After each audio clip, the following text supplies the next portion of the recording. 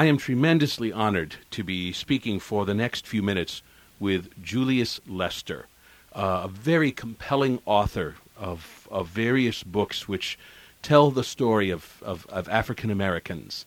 And he is responsible for a number of award-winning books, including the Newbery Honor Book, To Be a Slave, the Caldecott Honor Book, John Henry, the National Book Award finalist, Long Journey Home, and most recently, a beautiful book called Let's Talk About Race. Julius Lester is a well-known figure in a number of different ways, and for over 3 decades on the faculty at the University of Massachusetts.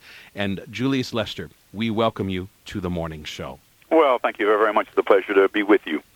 And it is great to have this opportunity to talk with you. We've had several interviews as of late about, in light of Martin Luther King Day, about Dr. King and the civil rights movement in general. And it occurs to me now as I sit down to speak with you for the next few minutes that one of the things basically left out of the equation in all of these conversations that we've had, compelling as they have been, has been children and talking with children about matters relating to race and prejudice. Tell us, first of all, the special challenges that are involved in trying to approach topics like this when writing to, or speaking with, for that matter, children.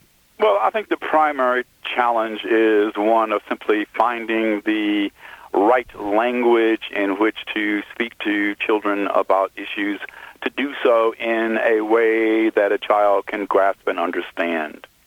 And so the way that I do that in many of the books that I write is to make it personal to the child. And so that in the book, Let's Talk About Race, which is for children ages 4 to 7, I begin the book by talking about the fact that I'm a story, that everybody is a story. And so I then go on to present different elements of my story, where I was born, when I was born, what my parents did, what my hobbies are, my favorite colors, and all those kinds of things which are common to anybody's story. And then I mention, I'm also black. And so what I'm doing is really not making my race the central fact of my identity, but simply making it one facet of my identity. And so I think that making it personal to a child gives the child a way in, gives the child a way of relating, gives the child a way of seeing how this applies to me. One of the most striking moments in the book is when you raise of course, the obvious reality to us, and maybe for a young child it might not yet be an obvious reality, the fact that some people say that their race, their own race, is better than another race. Right. And then you pose the question, why would some people say that their race is better than another? And I think your answer is exactly right, but it nonetheless comes a little bit as a surprise to me as I read the next page. Tell us your answer to that question and why you answer the question the way you do.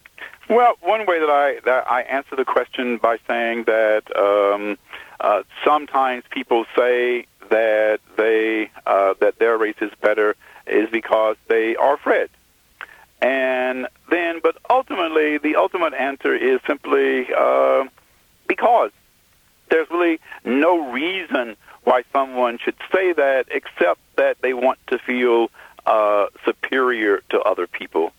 That certainly Western history had defined whiteness as being better than anything that was not white. And I think that that kind of a definition really comes out of a fear of difference, a fear of not being in control. But ultimately, prejudice is irrational. I mean, I find that very striking that your initial answer is, why do they? Because they feel bad about themselves, because they are afraid. In a sense, it's a very sympathetic way, in a sense, to look at racial prejudice, and not everybody takes the time to think about it in those kind of terms. Well, that's a very good description. I don't think that dialogue between people of various races is really fostered by anger, by recrimination, by accusing people of being racist or this, that, or the other. I think that one of the things that make Dr. King so effective was that Dr. King was certainly angry about the way things were in America at that time, but that he did not direct that anger at individuals. He directed his anger at the injustices. And so that I think that the attitude that we bring to the conversation have to be ones of sympathy and empathy for the other people involved in the conversation. We're speaking with Julius Lester, and we're talking about his book, which is a beautiful children's book, although I think a whole lot of people need to read this book. It's called Let's Talk About Race.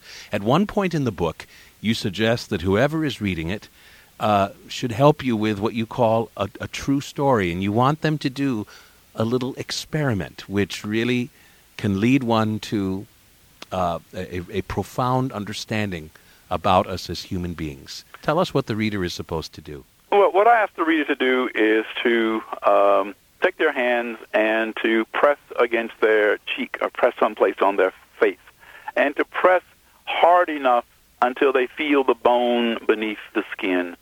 And then I ask them to do the same thing with to press on the face of a parent or a friend or what have you, and feel the bone beneath that person's skin. And then to realize that beneath the skin, we all look the same. Beneath the skin, that we are all comprised of very hard bone, and that if we all took our skins off, you could not tell who was male, who was female, who was black, white, Asian, Hispanic, or what have you. And so then why don't we simply stop putting value judgments on race and simply begin to treat each other in terms of the reality? And the reality is that, we're the same underneath the skin.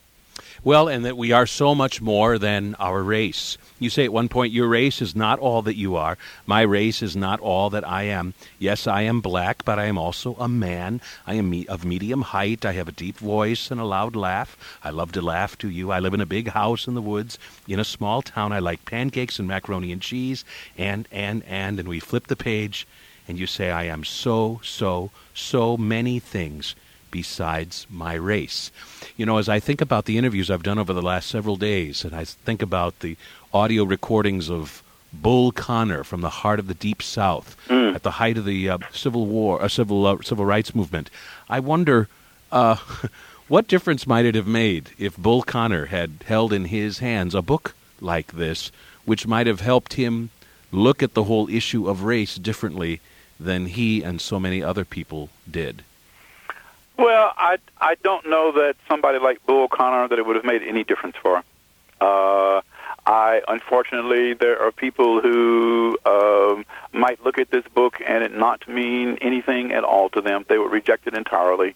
But, I'm an idealist, and so maybe it would have made a difference to Bull Connor, because what I'm saying seems to me to be so simple and so obvious, and the scientific information that we're getting from the DNA studies and the genome studies tell us that 99% of our genetic makeup is identical. And so that why can't we focus on that 99% rather than focus on the 1% that is different?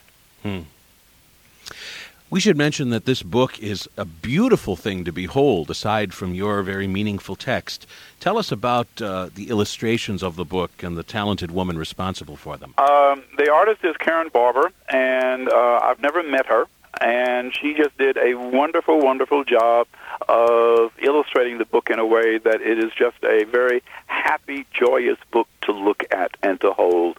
And it definitely complements the words and extends the words in terms of the kind of emotion I want children and parents to leave with when they finish the book, which is simply the joy of being alive. One last question, if I may. Sure.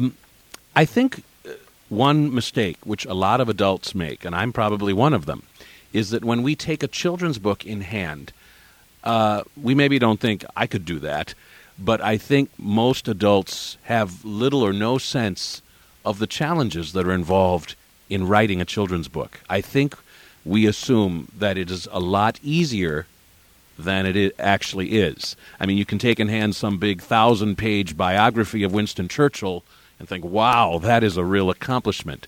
But I don't think we necessarily appreciate the accomplishment that a very, very good children's book represents. Just try to give us some sense of what makes writing a very good children's book a challenge in order to do it well. Well, I appreciate your comments, and your observations are quite accurate. Writing children's books are very, very difficult, primarily because children are such a demanding audience. And children are far more demanding audiences than adults. They are much more severe critics than adults. And you really have to write in such a way that it really involves children in a serious way, whether you're writing a serious book or whether you're writing a book that has a lot of humor in it. Children are a tough audience. And I love the challenge of writing for children. And if children are introduced to good literature when they're young, then they will continue to read good literature throughout their lives. Well, I certainly hope a lot of children will have the opportunity to read this beautiful book called Let's Talk About Race. It's published by HarperCollins Publishers, and its author, Julius Lester. Julius Lester, my congratulations to you.